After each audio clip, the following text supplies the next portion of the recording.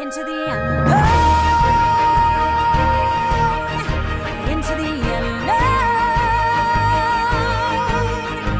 into the unknown.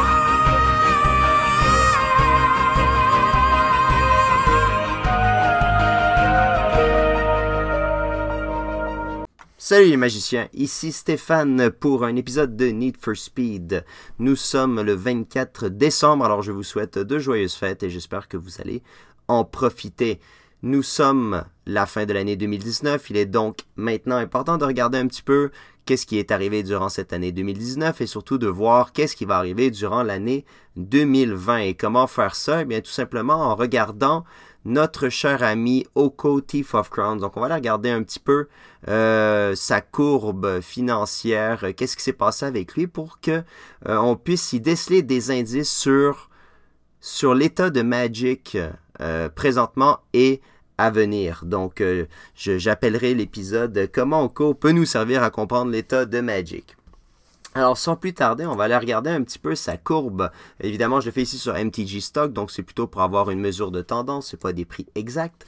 Mais si on regarde bien, au moment où est-ce que la carte est annoncée, donc il va y avoir un hype comme d'habitude avec les Planeswalkers qui sont des mythiques, et donc elle va commencer très haute et redescendre normalement jusqu'au moment où la série, évidemment, va sortir. Donc, il y a une espèce de hype, un cycle de hype. Et la carte va remonter puisqu'on va voir des résultats rentrer. On va voir que Oko, finalement, est une bonne carte.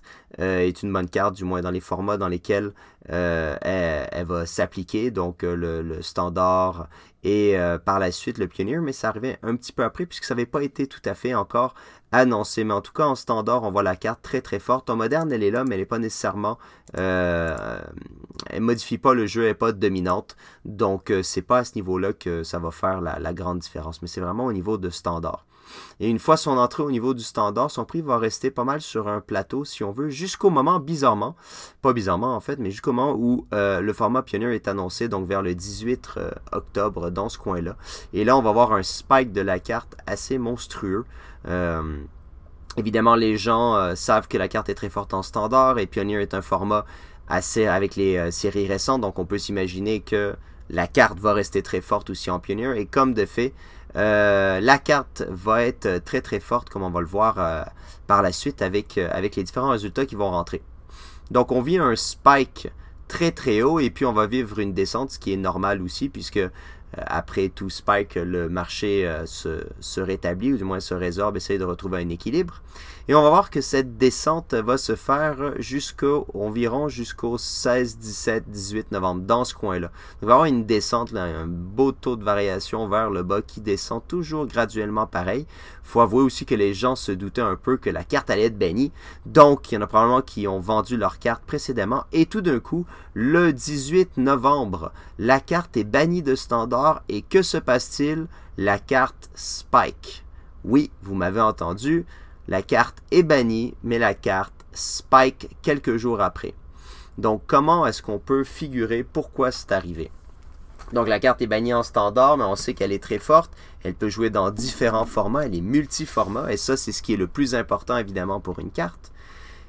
Et donc, que va-t-il se passer? Elle va spiker. Ça veut dire que les gens qui la voulaient plus en standard vont la vendre et on va littéralement se jeter sur ces cartes-là qui sont vendues à rabais et on va faire réaugmenter le prix.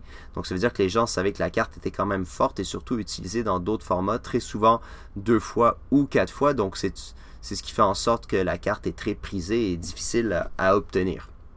Donc, on voit son prix énormément augmenter puis il va se stabiliser jusqu'au environ début décembre. Et là, on va s'apercevoir évidemment qu'il y a des bans de Pioneer qui se font très très très souvent et on a un peu peur évidemment pour le prix de la carte. Donc, on va commencer à vendre nos cartes et on va avoir une descente de la carte graduellement jusqu'à aujourd'hui, le 24 décembre. Mais ce qui est intéressant, c'est que la descente se fait graduellement. Pourtant, le 16 décembre, la carte a été bannie en Pioneer, mais ça ne l'a pas fait descendre plus vite que la normale, c'est-à-dire que la carte descend graduellement, mais il n'y a pas eu de spike vers le bas, il n'y a pas eu de descente, de plongeon monstrueux, à part peut-être un peu au niveau du marché à certains endroits, mais sinon, généralement, la carte n'est pas descendue à ce point-là.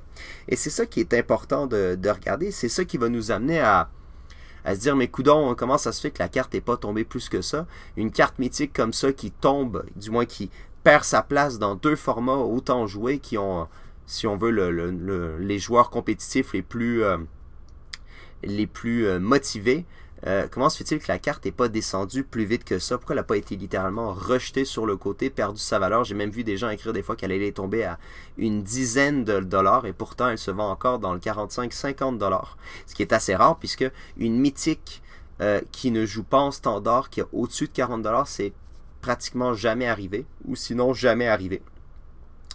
Donc, c'est ça qui est intéressant, c'est-à-dire de voir, mais comment est-ce qu'Oko peut nous amener à figurer où est rendu Magic? Parce que Magic a littéralement changé depuis la fin de l'année 2019. On est parti dans un autre mode d'action, autant chez Wizard que les gens en général. Ils ont changé leurs habitudes, mais Wizard aussi a changé ses habitudes.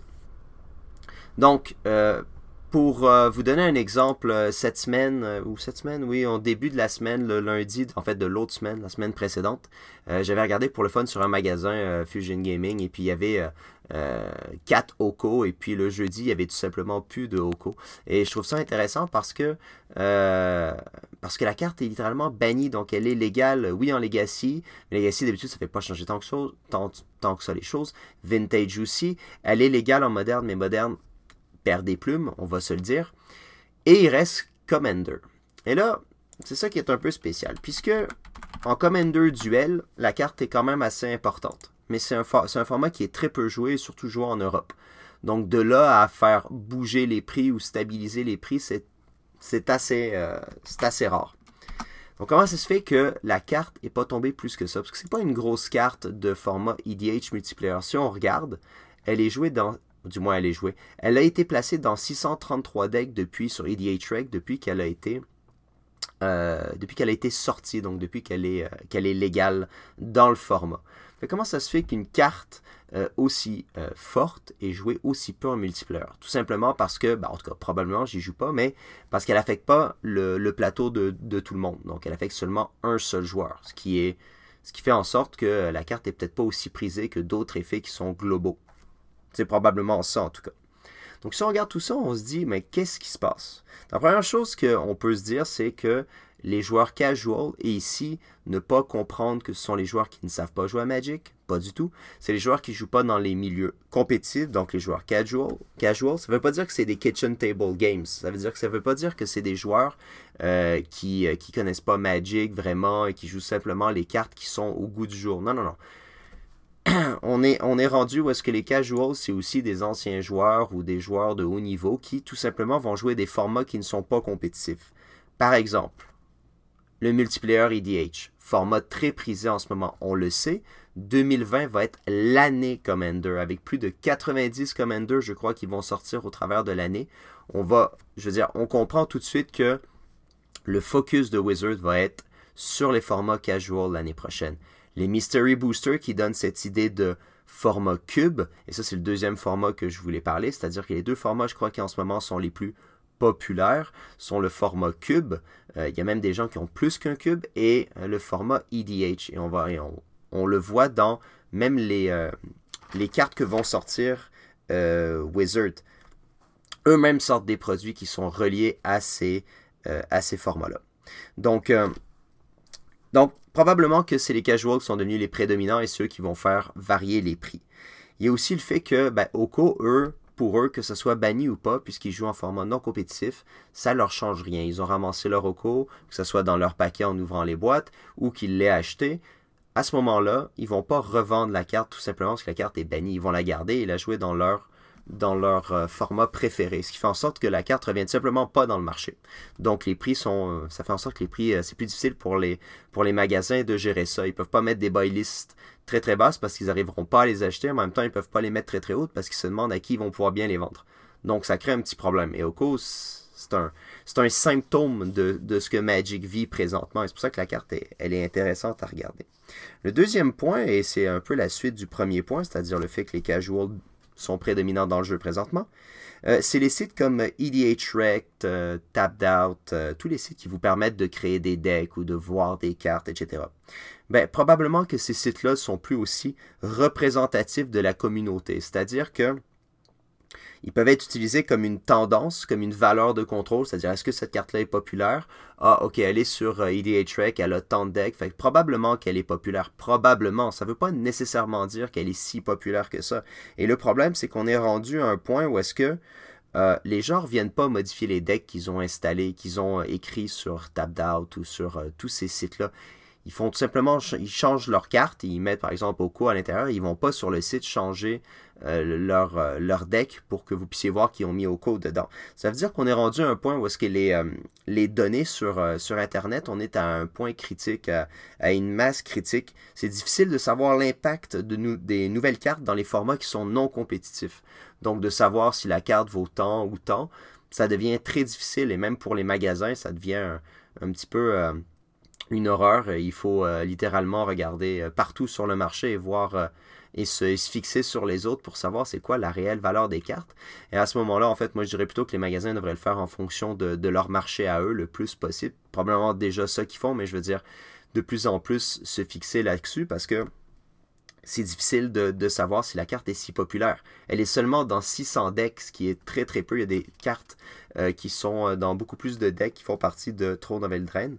Et ça, ben, ça démontre que par exemple, la carte qui est dans le plus de decks de Throne of Eldraine est dans 10 000 decks et c'est les signés. Bon, elle n'est pas tout à fait dans le set, mais le Febero Elder, le fameux Threefold Druid qui donne la mana, il est dans 1700 decks, ce qui est énorme, énorme, énorme. Le The Great Henge est dans 2000 decks. Donc Oko est pas si énorme que ça. Mais en fait, est-ce que c'est simplement que Oko n'a pas amené des nouveaux archétypes, mais plutôt rentré des anciens archétypes, et donc on voit pas vraiment cette carte-là être si dominante dans le format, mais pourtant, elle doit l'être puisque son prix ne bouge pas tant que ça. Le troisième point qui est intéressant à regarder, c'est est-ce qu'on est rendu au point où est-ce que le marché tertiaire, et là quand je parle de tertiaire, le troisième, je parle des whales, les gens qui achètent énormément de cartes sur Internet et les petits investisseurs, donc tous ces gens qui se prennent pour des magasins et qui se placent sur Internet et qui vendent soit par Facebook, par Twitter, etc., etc. Donc, est-ce que le marché tertiaire est rendu aussi fort, sinon plus fort que le marché secondaire, celui des magasins? Donc, les magasins connus qui sont associés à Wizard. C'est une question à se poser. Probablement que c'est effectivement le cas. On voit sur Internet, sur Facebook, des gens qui unload des quantités incroyables de dual land en ce moment, et c'est pas pour rien que la réserve liste a de la misère en ce moment, c'est-à-dire que eh bien on est sur la fin du boom du Bitcoin et les gens ont gardé ces cartes-là assez longtemps pensant que ces cartes-là allaient continuer à monter, mais il y a un retour d'ascenseur et la réserve liste, tranquillement, pas vite, est en train de se restabiliser avant le boom Bitcoin et ça, évidemment, ce sera peut-être un moment pour racheter les cartes à ce moment-là. Mais tout ça pour dire que ces gens-là ont un pouvoir assurément monétaire dans le jeu. Donc, ce que ça fait, c'est que les cartes ne reviennent plus dans le marché secondaire. Donc, les magasins ont beaucoup de difficultés, je suis pas mal sûr, à ravoir ces cartes-là et à combattre le marché tertiaire, celui de Facebook, les 80% face-à-face, les gens qui vendent à 10%, moins 10% de TCG Player, etc., etc. Ça devient dur pour les magasins de venir affronter ces gens-là, puisqu'évidemment, eux, les magasins, ont des frais fixes. Et ça fait en sorte qu'ils ne peuvent pas non plus descendre leur prix à ce point-là. Donc, en fait, compte, les cartes s'échangent entre quoi? Ils s'échangent entre les whales, donc les baleines, comme on les appelle, là, ceux qui ont des gros fonds, les joueurs, les sites spécialisés, TCG Player, Mage Market, qui est assez récent, mais qui semble être assez populaire, les deck box de ce monde, donc beaucoup de monde qui font là-dessus, les petits investisseurs, ceux qui marchent sur Facebook et Twitter. Donc, les cartes s'échangent entre, finalement, tous ces gens-là très, très souvent, même que des fois, j'ai l'impression que les cartes s'échangent entre les gros et les petits investisseurs et que finalement, ils ne changent pas de main, c'est-à-dire que les gros investisseurs les ont eu à moins cher, les petits vont leur prendre, puis blablabla. Ça fait en sorte que les cartes ne retournent pas dans le marché secondaire et on a de la difficulté à avoir ces différences de prix. Donc si les magasins étaient remplis d'Oko, le prix descendrait. Mais si je regarde bien, donc j'ai regardé à Star City, il y en a zéro, il n'y a pas de Oko, aucun, peu importe le type. Excuse, il y en a un. Oui, il y en a un foil. À face, vous en avez deux. Un foil et un non-foil. Channel Fireball, il y en a une coupe, une dizaine. Si vous regardez dans certains magasins canadiens, ben, vous en avez quelques endroits que vous en avez 4-5, mais pas plus. Il n'y a qu'un seul magasin qui en a vraiment beaucoup, c'est Card Kingdom. Il y en a genre une quarantaine, tout format confondu, mais bon, ça c'est Card Kingdom. Et même si vous regardez sur TCG Player, vous en avez beaucoup, mais pas tant que ça. Et ce qui est intéressant de regarder, c'est sur eBay. Donc sur eBay, vous pouvez voir les différentes cartes évidemment à acheter. Donc on est à 40$ à peu près, puis après ça on monte vite à 50$. Mais vous pouvez aussi regarder les complete listings, donc les cartes qui ont déjà été vendues. Puis si vous regardez les derniers vendus, vous allez remarquer qu'il y en a, des Oko se vendent à tous les jours. Plusieurs à tous les jours. C'est impressionnant puisque la carte littéralement a été bannie dans les deux formats compétitifs les plus populaires. Comment ça se fait? Donc, c'est les points que j'ai emmenés auparavant. Donc, en regardant eBay, même là, on fait comme, écoute donc, qu'est-ce qui se passe? Le dernier point que je vais emmener versus ce que Oko peut nous montrer, c'est probablement que le set Throne of Eldraine n'a pas été si ouvert que ça. Ça, malheureusement, j'ai pas vraiment les chiffres par rapport à ça. J'aurais bien voulu qu'un magasin, un plus gros magasin, fasse le podcast avec moi pour au moins me donner une idée, sans évidemment me donner des chiffres. Mais ça, j'essaierai de voir s'il y a des gens de magasins qui veulent bien participer de temps en temps au podcast juste pour discuter. Et probablement que le set a été très peu ouvert et ce que ça me dit, c'est qu'il y a peut-être trop de produits dérivés. Donc, avec Throne of Eldraine, on avait les Collector Boosters, les Team Boosters, le Booster régulier, les Fat Packs. On a eu les Fat Packs des Holiday Gift. Ça fait énormément de boîtes. Il y a tellement de produits dérivés que finalement, les gens ne savent plus quoi acheter ou achètent peu, si on veut, ne sachant plus trop quoi faire. Donc, on dilue un petit peu les achats des gens. Et on se retrouve effectivement à avoir un set qui, d'après moi, a été moins acheté que d'autres sets précédemment. Mais ça, je ne peux pas dire si c'est tout à fait vrai, mais c'est l'impression que j'ai. J'ai l'impression que c'est ça qui est arrivé. C'est pour ça qu'il y a peut-être aussi moins de Oko dans le format. Les magasins sont probablement pris avec plus de boîtes de Throne of Eldraine qu'ils pensaient. Et ça, parce que les gens ont peut-être acheté des Collector Boosters et donc n'ont pas acheté autant de boosters réguliers. Donc, en tout cas, ça c'est simplement mon opinion, mais c'est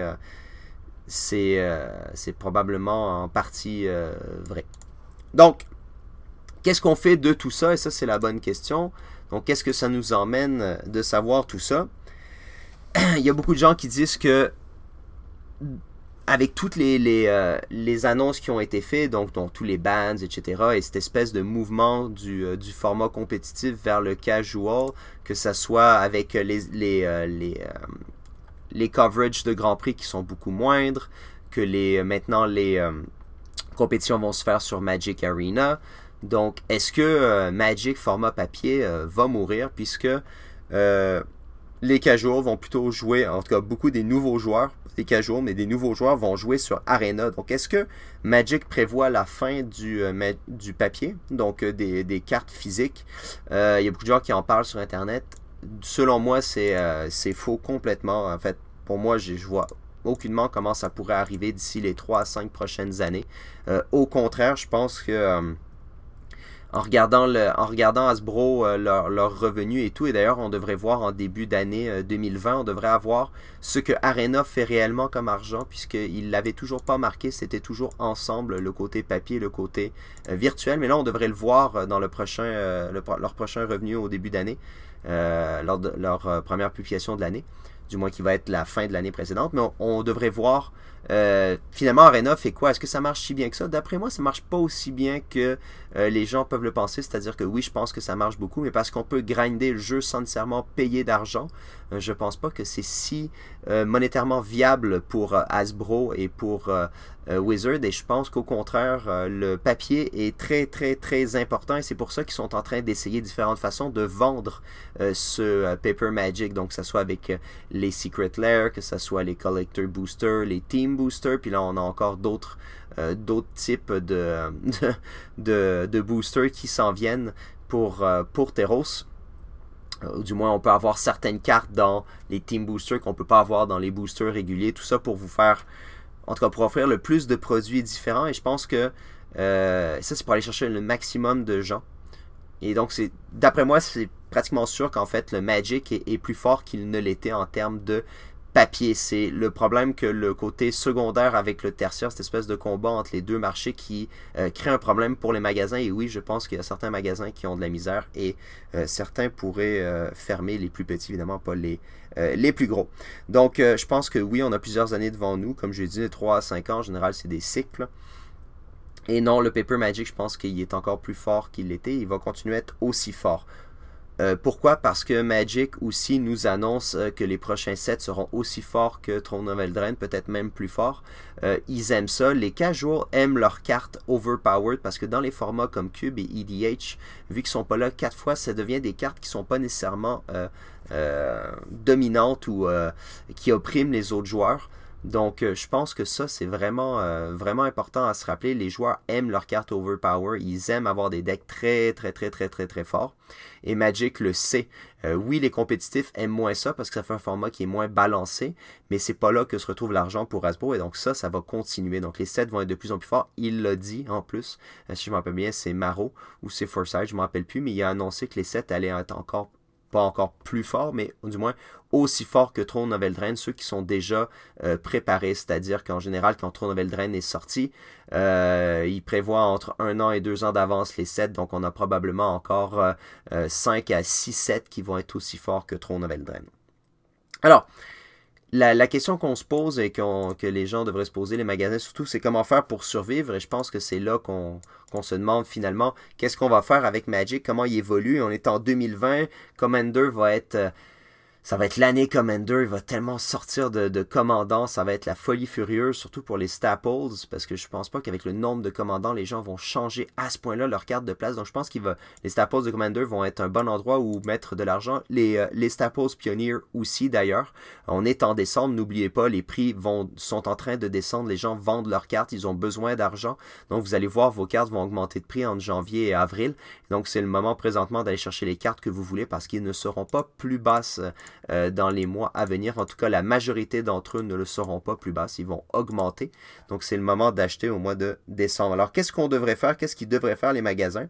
Ben, il faut vraiment qu'ils investissent majoritairement dans leur environnement puisque l'année prochaine sera une année de format casual. Il va falloir attirer les joueurs casual dans les magasins, c'est-à-dire en leur offrant un environnement qui va être le plus plaisant possible, le plus invitant.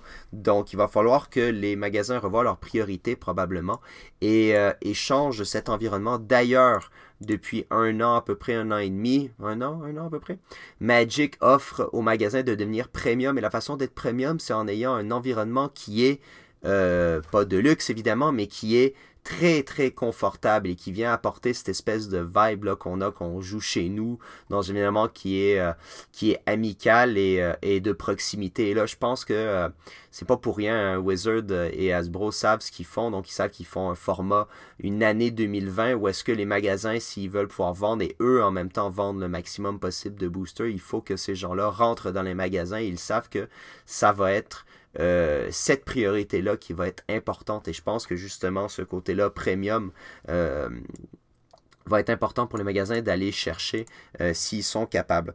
Donc qu'est-ce qu'il doit faire? Je vais donner un exemple, par exemple, moi, mon magasin. Moi, je suis tout petit, donc je suis pas important. Mais ce qui a fait en sorte que j'ai pu avoir une vingtaine de joueurs réguliers dans un format qui, en plus, n'existe pas vraiment. Donc, très casual. Finalement, au bout du compte, hein, le format, on joue compétitivement, mais au bout du compte, on est très casual puisque personne d'autre joue ce format-là. Donc, il n'y a rien de compétitif à ça. Mais ce qui a fait en sorte que les gens sont restés, c'est l'environnement. C'est pas le format à proprement parler, puisqu'ils auraient pu aller jouer ailleurs, dans des formats où il y a plus de joueurs. Donc, par exemple, nous, on peut boire de l'alcool. Donc ça a été un des trucs importants. C'était un des premiers endroits où on pouvait boire de l'alcool il y a de ça 4 ans.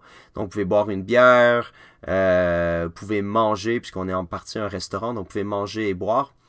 Et ce qui fait en sorte que vous pouvez recréer ce moment que vous avez chez vous, mais sans avoir le problème d'inviter tout le monde chez vous à faire la vaisselle, etc. Les gens qui échappent des trucs. Non, vous êtes dans un restaurant, puis c'est quelqu'un d'autre qui prend en charge tout ça. Puis je pense que c'est ça que les magasins vont devoir faire. Ceux qui ont l'opportunité de faire vont devoir y réfléchir s'ils veulent que leur magasin ait un avenir prospère. Ils auront assurément quand même un avenir, même s'ils font ça, mais je veux dire, plus prospère, c'est là que je pense que ça va se jouer. Donc, c'est d'avoir une ambiance amicale et d'offrir c'est d'offrir l'environnement de maison, mais à l'intérieur du magasin. Et je pense que c'est ce qui va être le plus important. Alors voilà, c'était mon petit épisode fin 2019 et vous souhaitant encore de joyeuses fêtes et une bonne année 2020. J'essaierai d'être plus présent durant l'année 2020, un peu plus du côté financier. Là, je voulais faire un petit peu plus du côté de parler un peu de où est-ce qu'on est rendu à Magic et qu'est-ce qui semble être le momentum de Magic présentement. Et donc, on se revoit très bientôt. À la prochaine, les magiciens.